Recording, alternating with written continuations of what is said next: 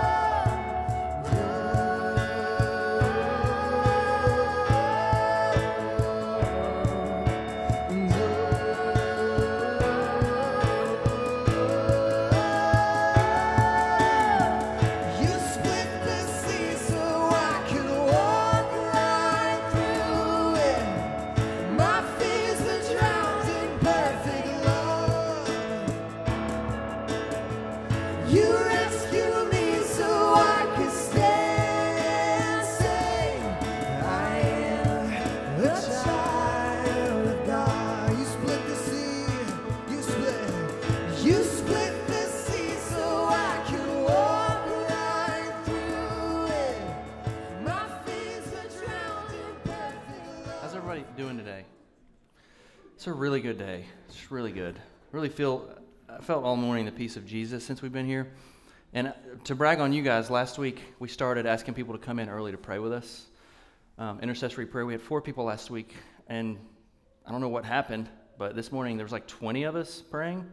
So thank you for that. So from 9:15 to 9:45 every week, we'll continue praying for the services, for the people, for the staff, for what God wants here, and you're all welcome to that. For those of you who struggle in that environment, I'll provide a little outline of the things we can pray for. For those of you who that's your natural kind of mamma jamma, then feel free. But that's next Sunday as well. Let's pray real quick. Jesus, we ask you to be here. We ask you to just infuse your spirit and passion. God, that we would just be infused by you, that this would not just be, we don't want to just go through motions. We don't want to just meet to meet. We don't want to suffice people and make them happy and hopefully they'll want to come back. We want to sit at the table with Jesus and share him. Today, let it be encouraging. Yes, as Rachel prayed, touch the deeper parts of our hearts, the deeper parts, God. Don't let us just hear a message that makes us feel better for 6 days. Help us to be encouraged, God, to be with you, to live life with you, to sacrifice everything for you, Jesus. That's the only place we're going to find this fulfillment, where it's natural. So today, as we talk about Ephesians 3, I do pray, God, that you would allow your Holy Spirit to be revelation, that you would allow your Holy Spirit to infuse power, that you would encourage us to live for you. In Jesus' name we pray. Amen. So real quick, over the past 3 weeks, we've been talking about Ephesians. We're going into Ephesians. We're going to stay there for a few more weeks. It'll be a little while. And so far, we've kind of walked through the big deal with Ephesians is that through Paul, they're trying to get the message out that there's going to be others included in this, and it's going to rub your feathers the wrong way. There are going to be people that we're going to now involve in this message, the gospel, the power of Jesus Christ, that are going to rub you the wrong way, namely the Gentiles, whom you hate and have hated and would like to see killed. They're now going to be sitting at the same table with you, and you're going to have to deal with it because they're now allowed into the Father's family. That's the book of Ephesians. It's really, if you talk about the main point of Ephesians, it's that these people who you formerly hated will now be allowed to be in on what you're in on. It's the people who are far away and the people who are near coming together to form a family, and that family forming this new church that goes. Well, today, I'll be honest with you, when I read this passage to preach to you guys, I almost thought it was just, let's just read through it and we'll jump to Ephesians 3:14 through 21. I feel like this is kind of a recap, and so I talked to Sarah about it. And as I started to jump into it, I really felt like, I was really excited, honestly, because I didn't see what was there at first, but this passage talks about calling.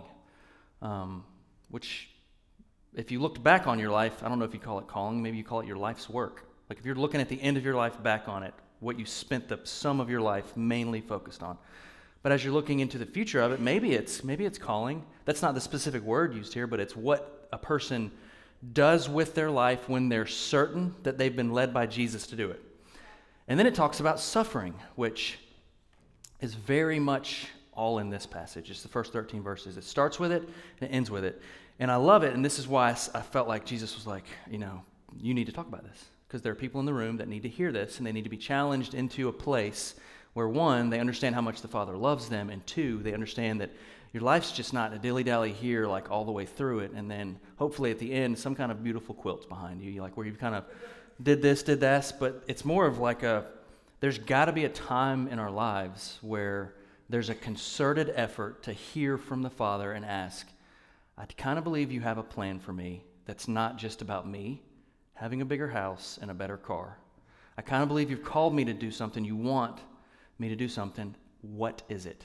There has to be in your life something where you walk into that and listen and then give space for the Father to be like, here's what it is, and I don't think this is like your how-to 1, 2, 3s. I'm not going to write a book on how to find your calling, Not many of you are going to be on your way somewhere and an angel show up and blind you and turn you from everything you hate to now reaching those people. Like Paul's story, it's not typically how I've heard people being called in to do stuff or people figuring out what they're going to spend their life on. I kind of feel like it's a little bit like snowflakes, like each of us has a story to tell. Each of our salvation experiences a little different, I can't point back in my salvation experience to this moment where like the roof was ripped off and like in Hebrew, I finally understood Hebrew all of a sudden. And he spoke to me in Hebrew. Then he went to Greek and back to Hebrew, and it was intertwined, but I understood it all. And he said, Josh, you will pastor in Smyrna. Like that didn't happen for me. And my salvation experience looked more like 3 years, if I'm just being honest. It looked more like this litany of like, is this real? Is this real? Is this real? And then over a period of time, kind of absorbing, okay, this is real. This is real. I'm experiencing, oh my gosh, this is great. I'll live my life for you. That's more my experience. Some of you are like, that's not my experience. And you can point to an exact time. The people who say, I was saved on da-da-da-da-da. There are people who know that. That's not my story. Some of you, that's great. So today, when we talk about calling, I don't want you to feel pressure to figure it out today. That's stupid. That would alleviate the whole good part of it. Like most of the things we do for Jesus have more to do with the part that gets you to figuring out the thing, right? This part is so important to him. This part is so important to him. Your process of discovery, the process of alleviating things, the idea of you sitting for seasons and saying, pour into me, fill me, I want to go. The idea of you having to figure out, without having your hands tied behind your back. But this process is so big for him. Always process is great for him. So I want to ask you a few questions to start. In relation to your life's work or what you might feel called to do, I want you to kind of throw yourself into one of 4 categories. I'm not labeling you or saying this is you. I just want you to kind of resonate to where you might be. If you'll pull up the slide, the first one. When you talk or hear people talk about this, do you feel like you are unaware and not looking, and not in a like, I'm not looking, but more like, I'm just not looking. You know what I'm saying? Do you feel like you want to know, but don't know? Do you feel like you are actually aware of what God has called you to do and are not doing it? Or do you feel like you know specifically what your life is going to be about and you are walking in it? Does that make sense? So real quick, I'll do that later actually. I'm not going to put you there yet. We're going to go back to that in a little bit. I want to read you Ephesians 3, 1 through 9. You guys can open your Bibles, and it'll be on the screen. Is it on the screen behind me? It's up there. Right on. All right. Ephesians chapter 3, verses 1 through 9. For this reason, I, Paul, the prisoner of Christ Jesus, for the sake of you Gentiles, surely you have heard about the administration of God's grace that was given to me for you. That is the mystery made known to me by revelation, as I have already written briefly. In reading this, then, you will be able to understand my insight into the mystery of Christ, which was not made known to men in other generations, as it has now been revealed by the Spirit of God's holy apostles and prophets. This mystery is that, and he just explains this is kind of what he feels called to do. This mystery is that through the gospel, the Gentiles are heirs, together with Israel, members together of one body, and sharers together in the promise of Christ Jesus. I became a servant of this gospel by the gift of God's grace given to me through the working of his power. Although I am less than the least of all God's people. That is bold. It's Paul. We're not talking about random Joe that just kind of snuck his way into the end of the book of John. This is the guy who wrote the books. Although I am less than the least of all God's people, this grace was given to me to preach to the Gentiles the unsearchable riches of Christ, and to make plain to everyone the administration of this mystery, which for ages past was kept hidden in God, who created all things. His intent was that now through the church, the manifold wisdom of God should be made known to the rulers and authorities in the heavenly realms, according to his eternal purpose, which he accomplished in Christ Jesus our Lord. In him, through faith, in him we may approach God with freedom and confidence. I ask you, therefore, not to be discouraged because of my sufferings for you, which are your glory. God, touch this word in Jesus' name. So here's what happens. Verse 1 talks about the suffering that he's experiencing, and then Paul goes on a tangent for 11 verses or 12 verses, and then he comes back to the suffering. I actually love this about Paul, that sometimes even in his writing, he'll just be writing a word, and it'll kind of flip him into something that doesn't seem to be relevant to the story, but is the story, right? He just basically repeats chapters 1 through 2 right here, but he does it in the context. See, this is what's happening. People in this community had started to struggle because their apostle that has the message brought to them is in prison, and this doesn't make sense to them. Why would you have to suffer for this? Why are you suffering? Some of them even started to doubt whether or not he was the real deal, whether or not he should be the one carrying the gospel to them. And so he says to them, I, Paul, a prisoner not of Rome. He's not saying I'm a prisoner of Rome. He says I'm a prisoner of Christ for the sake of you Gentiles. And then he goes on for 12 verses of a tangent. And the things that I usually go on, this is where I need to apologize to like half you guys. I wish I was better at this. I do. I talked to Sarah about it. When I'm passionate about something, it doesn't even matter if it's good or wise. Like a lot of times, I just got to say it. I hate that about myself. And I usually catch myself afterwards, like, shouldn't have said it, did it. It's awesome. Now I got to clean up a huge mess. So I would say roughly 4 out of the 5 things I get really passionate about, I maybe don't even need to talk about. But there are things that God puts on people's hearts. There are things that you know that when somebody starts talking about them, you have to be a voice in that situation. There are times when you know you have to speak up. And there are times that is actually connected directly to what God has called you to do. Now, he gives you wisdom to speak about those things. I love this tangent because this tangent isn't about this tangent isn't about Paul having the chains removed from his wrists and his feet. Do you know when he's writing this, he's chained to someone. This could have been a book about removing the chains of those near you. This is a book about a church becoming loving. And Paul's writing it chained to a guard. To me, that's one of the best things in the Bible, that you don't even really know that. You just know that this is an amazing book. It's called the Queen of the Epistles by a lot of the theologians who are in the know. This is a book he wrote in prison. And he says to them, I'm not a prisoner of Rome. I'm a prisoner for Christ, for the sake of people. And it taps directly into calling. And Lord, help me not to have a tangent today about anything stupid that doesn't need to be said. Please zip my mouth if I don't need to say it. Community, forgive me for being passionate about things that are secondary at times. God, help me to lead this church passionate about what you're passionate about other people and their sake. You're passionate about the gospel and Jesus. Always it's about Jesus. And you're passionate about continuing even in suffering. And I just thank you for that, God. Help me to mirror that. I have not done a good job.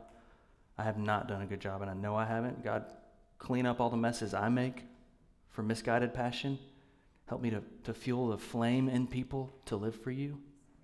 Help people to know that their callings are not about what they're going to get, but about who they're going to serve. A calling is about who you'll serve, and it will always look like for their benefit, not for yours. Help us to walk in that as people called to serve. In Jesus' name, amen. So I just want to give you a few things. If you're somebody who takes notes, again, this is not how you're going to find your calling by 5 p.m. This is what happened in this passage, and I just think it's neat. So we find out that it's given by God, and it's actually a word that's not even a word, called giveness. When Paul receives this, it's giveness of grace. And the grace is a multifaceted, multicolored grace. There's not a word for it. It means the grace that's given to him to take it is a multifaceted, multicolored grace that can fit into any situation. But it's given to him by a revelation of the Holy Spirit. Everybody say revelation. So this is how it happened. If you can pull up Acts 22:21. I'm going to read you this really quickly.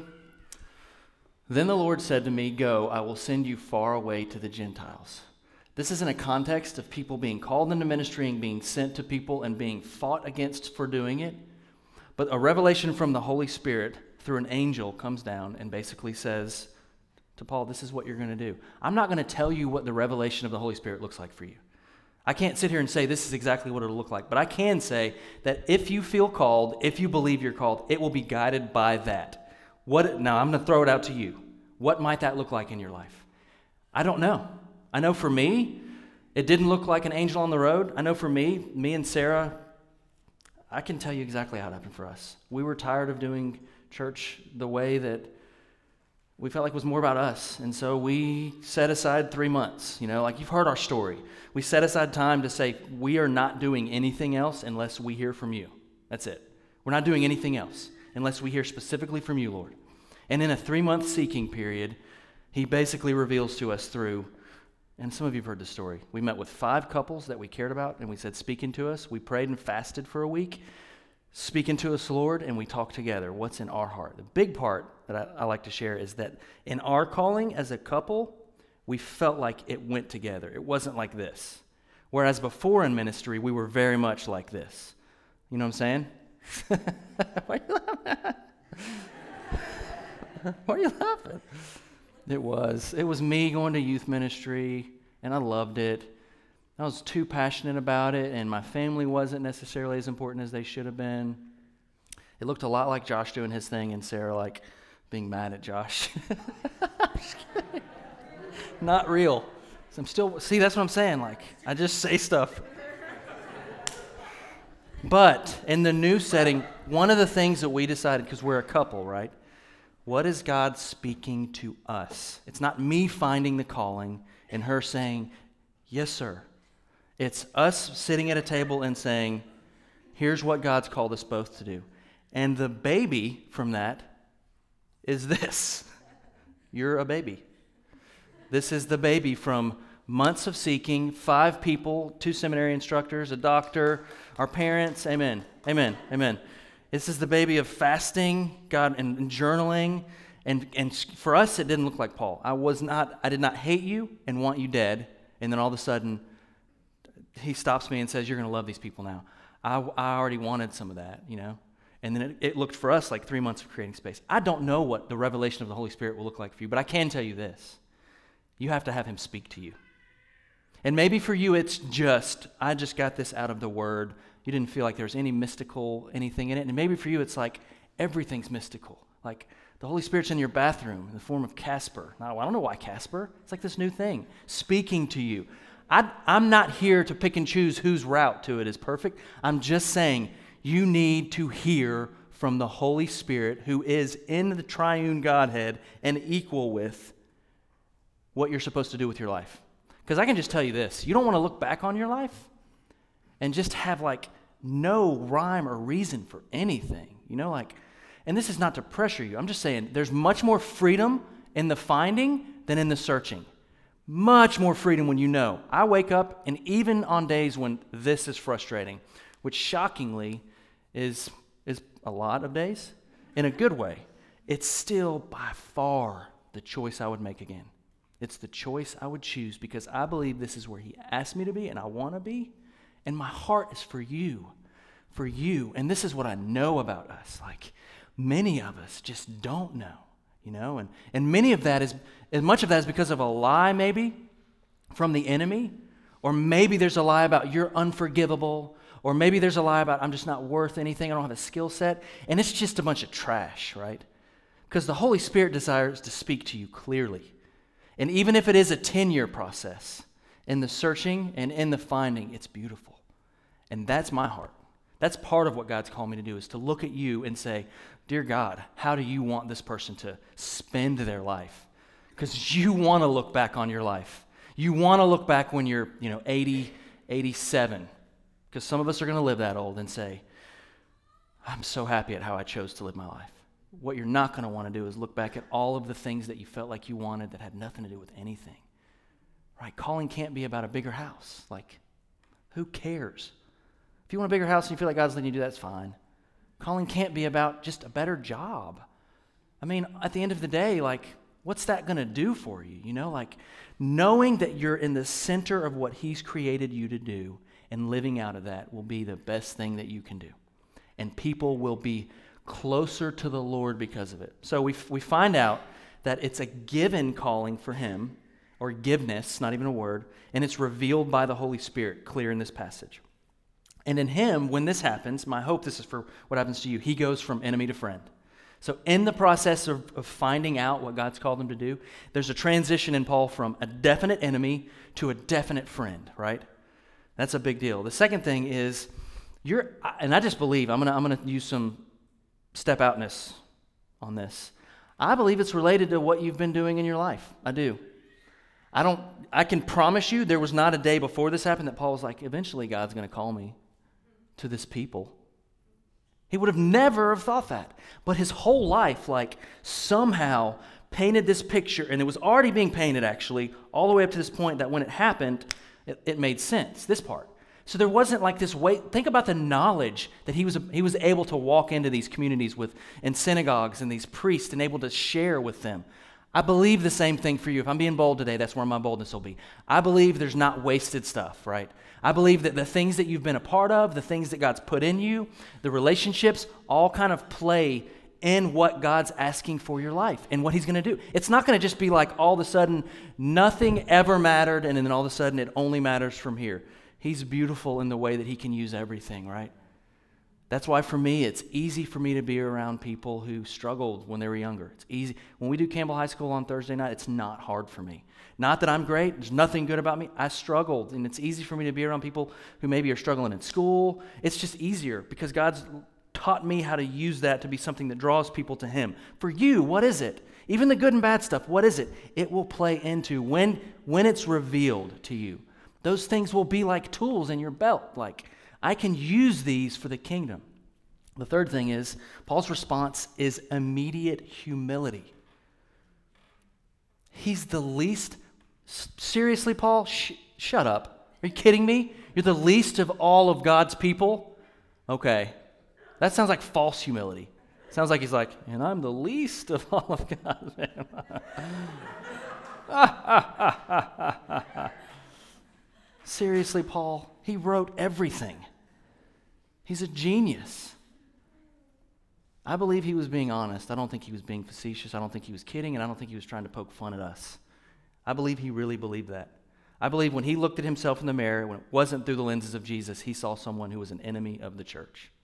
And I believe that when he had a Christocentric view, looking at himself through the lens of Jesus, he saw someone that shouldn't be there, and it didn't make him not want to do it, but it made him get excited about doing it. Almost like, oh my goodness, I shouldn't be here. This is stinking awesome. Everything is awesome. Everything is cool when you're part of a team. Everything is awesome. Can you pull up 1 Corinthians 15:9, please?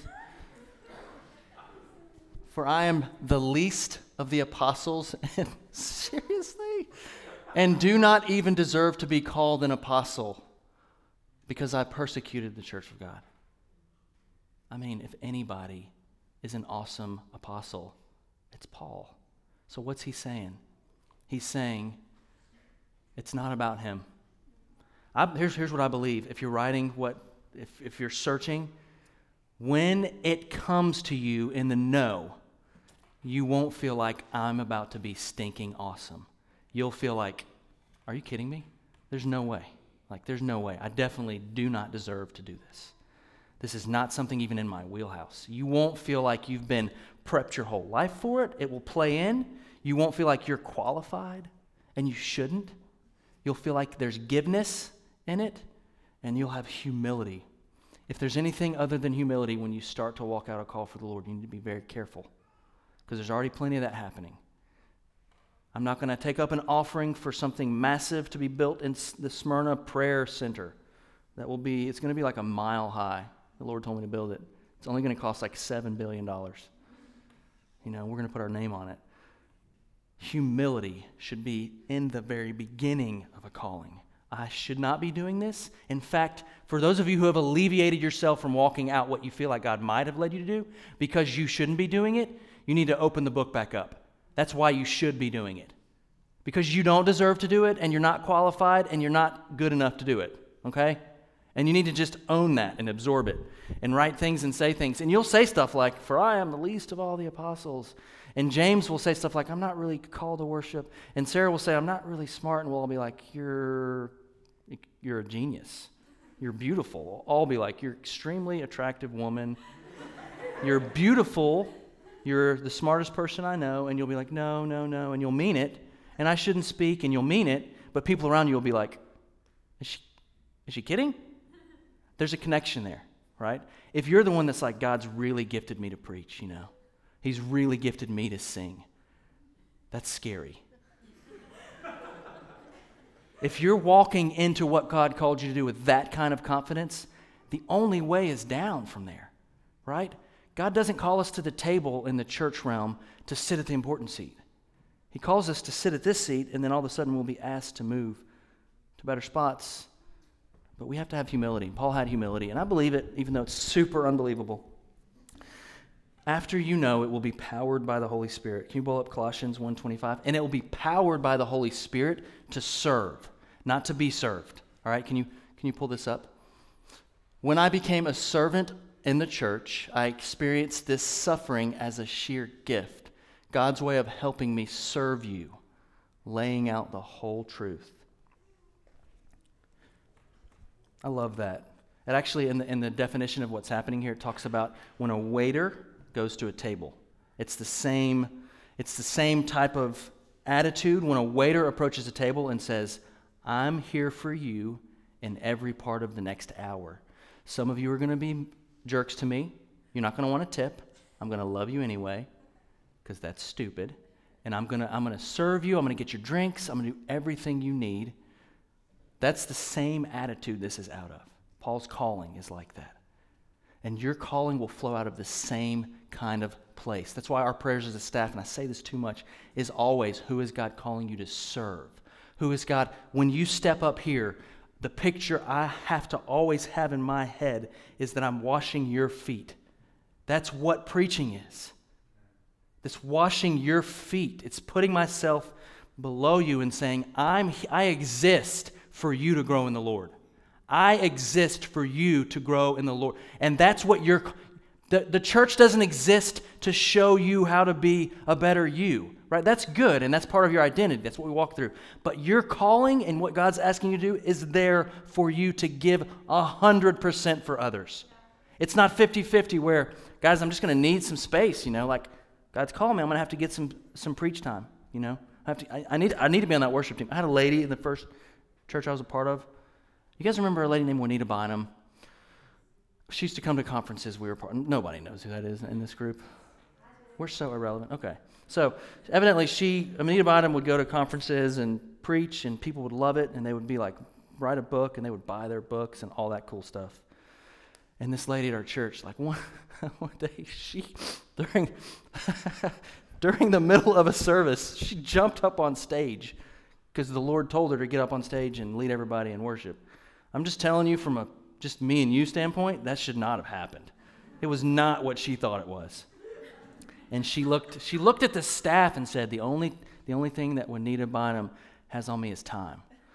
She was saying to us, I'm meant to be up here and you're meant to listen to me.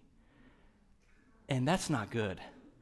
And listen, like we say that here, and it makes a lot of sense, but really, just to be honest with you, for a lot of people who go into ministry, that's kind of the honesty about where all of our hearts really are at some point. And if you do not quench that at some point and realize it's not about you, your calling will become about you. And then you'll have your own ministry. Like, I'm going to have JTM cranking here soon. You know what I'm saying? Josh Turner Ministries. Not happening. It's not happening. No, because any time, this might be a tangent, any time you're being used for the Lord, when you leave whatever situation for the Lord, He should be what they're thinking of, not you. And they should feel like, oh my goodness, I was just overwhelmingly served, not made to serve.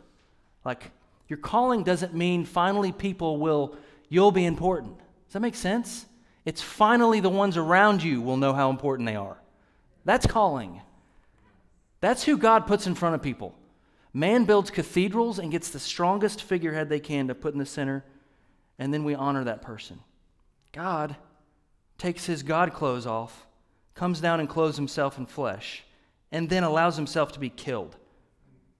That's His cathedral. Every time the word glory is mentioned in the Bible, you can find the word suffering right near it. I promise. Look it up. You talk about the glory of God, even Old Testament and New, somewhere close to it, it will mention suffering. Always those two are intertwined.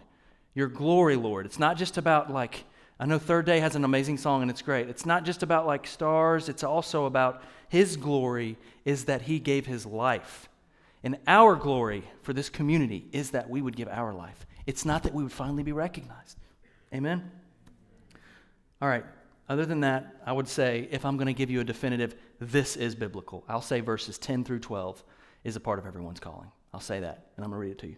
Verses 10 through 12, if you could pull those up. Through followers of Jesus, like yourselves, gathered in churches, this extraordinary plan of God is becoming known and talked about even among the angels. What? Keep going. All this is proceeding along lines planned all along by God and then executed in Christ Jesus. I think there's more. When we trust in Him, we're free to say whatever needs to be said, bold to go wherever we need to go. So don't let my present trouble on your behalf get you down. Be proud. That's 13, I think. Here's the things that are in every calling. It's going to be in line with His plan from the beginning. It's going to be about Jesus. It's going to involve the church. I'm not sure about the angels part. They could know about what they do. This passage just said, this being made known, the angels will know it. Have you seen that commercial where heads explode? It's creepy, but that should be happening in here. As it's being revealed to you by the Holy Spirit, powered by the Holy Spirit, He's saying this is for you, and you're being humbled oh my goodness. The angels know it. And the angels are a part of it. And your job, according to this, is to make known this mystery that is in line with what Jesus did. It will always be... I'm on a tangent. This could be a tangent. Say stop. I'm going to do it anyway. I'm going to do it. Listen, if your whole vision of what God called you to do does not involve the cross of Jesus, you don't need to be doing it. If it's all resurrection, woo, everything is awesome, and never suffering, how are you going to mourn with someone who's lost a loved one? If it's all resurrection and no cross, how are you going to live when you're chained to someone who you can't get away from? How are you going to do it? If it's all resurrection and everything is awesome and it's always good moods, everything is good moods, how are you going to get through the hard parts? Your whole theology is destroyed at some point. Because Paul is attached to a guard, actually attached, and you don't even know it because he's writing his best work. In his suffering, we get his best work. In his suffering, in his being attached to something he doesn't necessarily want to be attached to, we see his best work. So those of you who are it's too hard right now, God has maybe the strongest voice you'll have in your life in those times. Maybe. just like Paul, you'll write the book of Ephesians and whatever that is in the future. Maybe it's compounded in suffering that much. Those of you who feel like it's just too hard right now, it's just too hard. Maybe right now is the prime, it's like the center cut of your life. Does that make sense? Don't wait for all happiness and joy. Don't wait. You'll miss your whole life. Now, I'm just going to run through these. When you experience feeling like you know what God's called you to do, it will involve suffering. It's going to involve suffering. When we started this is the honest truth. I don't know if I should say this I'm going to say it. I made like $60,000 as a youth pastor. That's pretty good for a youth pastor. People are like, what? What do you do with all your time? I played games and like colored, did a lot of that. And then I'd preach once a week, but I wouldn't put any time into that because you don't have to put time into preaching, really. Just kidding. I went from that, and like this is where it could be like, oh, you poor soul, to making, how much did we make that one year? We decided to like live our life dream. Under $20,000 one whole year. Doesn't even make sense, right? I promise you, that would look like suffering to everyone in America, right? It was the best year of our entire life. By far, not even close. There's not a year I've heard better from the Lord. There's not a year we had more people come through and bless us. There's not a better year of traveling. Doesn't even make sense. There's not a better year of who I knew who I was in Christ. You will suffer for the sake of the calling God has, but it won't seem like suffering. It won't. You won't feel like you're chained to a guard. You'll feel like you're writing the New Testament's maybe best epistle. It will involve suffering, but if it's calling, if it's God has said it, it won't even feel like it. That's why people were giving their lives for Jesus and heads were being cut off. That's why. Because it didn't feel like suffering. That's so good to me. It will be doubted. Please look at me. When you feel it will be doubted. The people he was writing this book to doubted whether or not he was their apostle still. When you feel like you know it will be doubted. If your life becomes, and I'm going to close with this. If your life becomes about what God can give you until the end, right?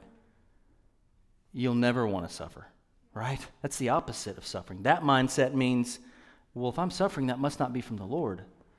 But if your life and calling are directly about other people, not you, you'll suffer as long as it takes.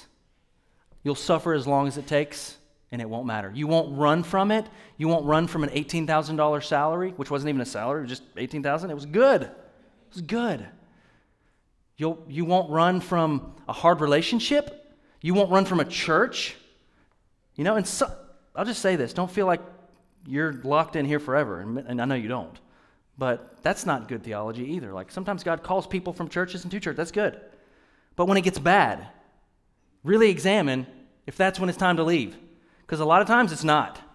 In fact, if you're leaving a church, I think you should leave healthy.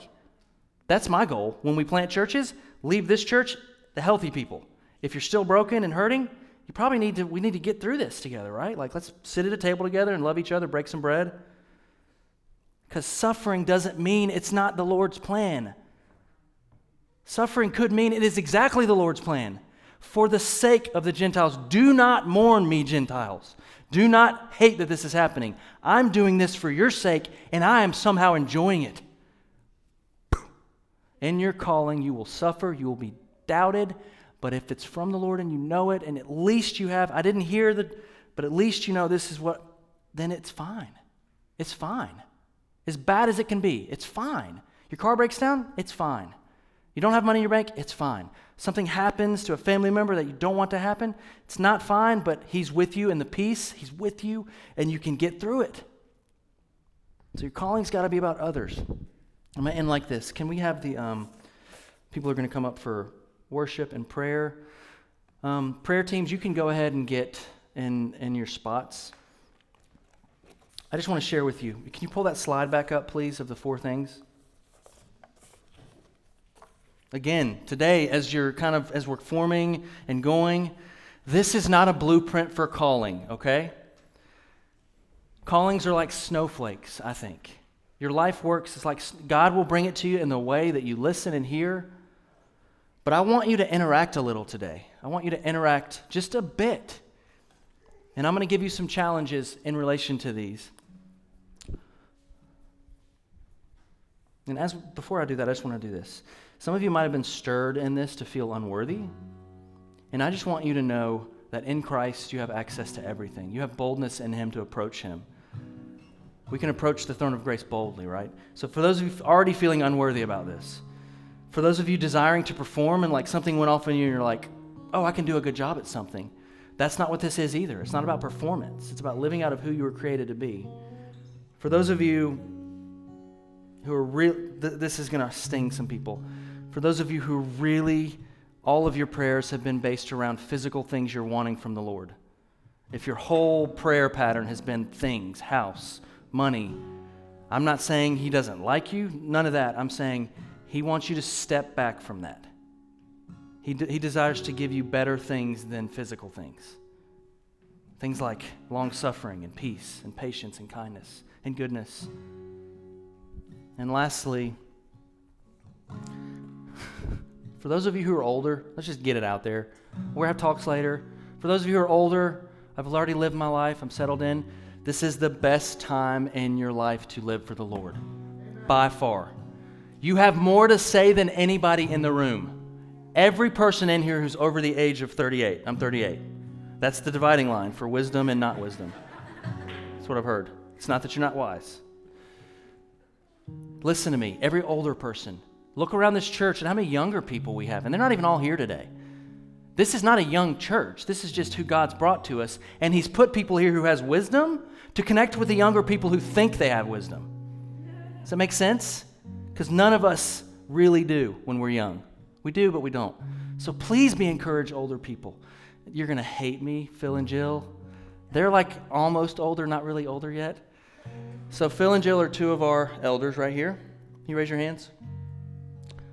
They started coming to a life group once a month to speak into some younger people. Who's in that life group that they come to?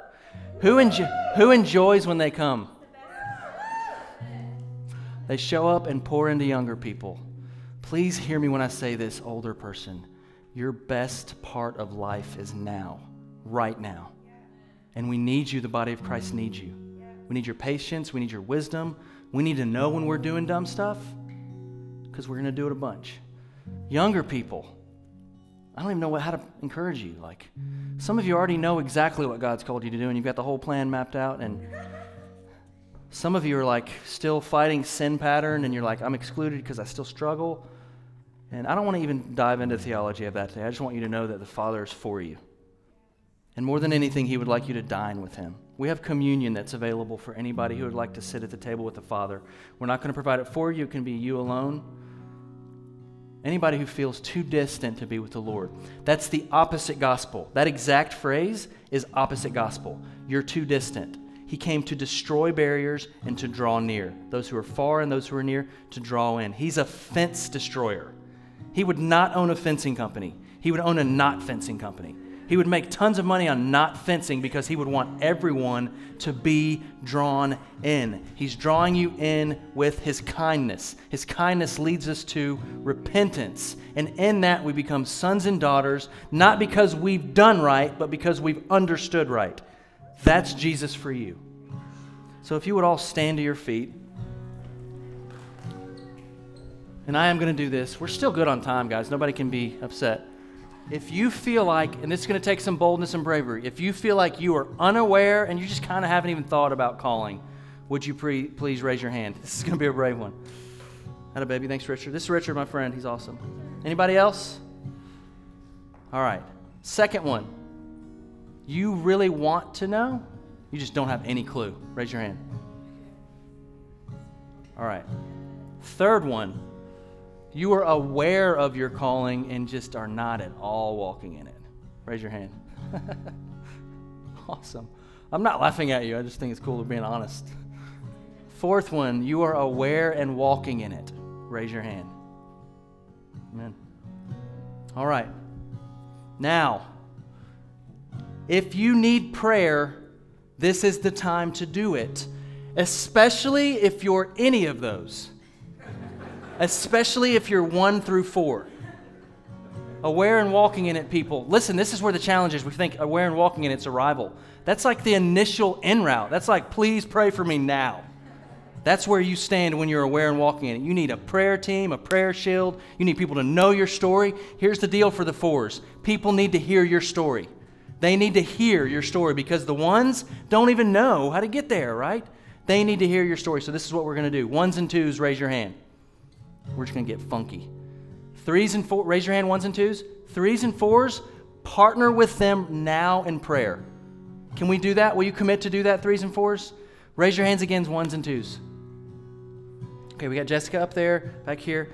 All right, so in the next few moments, I'm going to let you guys disperse. You can receive prayer with our people, but you guys go find somebody, and you're going to keep your hands raised until somebody gets to you, and then you're never going to come back to our church. So it'll be beautiful.